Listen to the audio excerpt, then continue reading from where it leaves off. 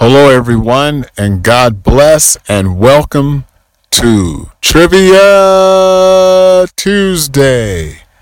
That's right, it's Trivia Tuesday, and we're bringing to you trivia today on Tuesday. Okay, I hope you guys have been following up to get the correct answers and doing your homework to find out the trivia answer. Today's trivia is as follows. Which of Aaron's sons was the high priest at his father's death? Aaron had a couple of sons, no doubt. Maybe more than one, no doubt. Maybe. Here it is again.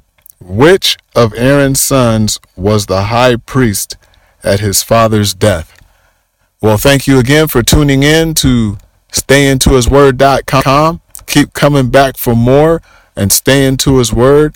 And remember to listen, learn, and apply, because that's what God wants us to do. And we'll be changing some things. Stay tuned for the changes. Keep tuning in. You'll see them.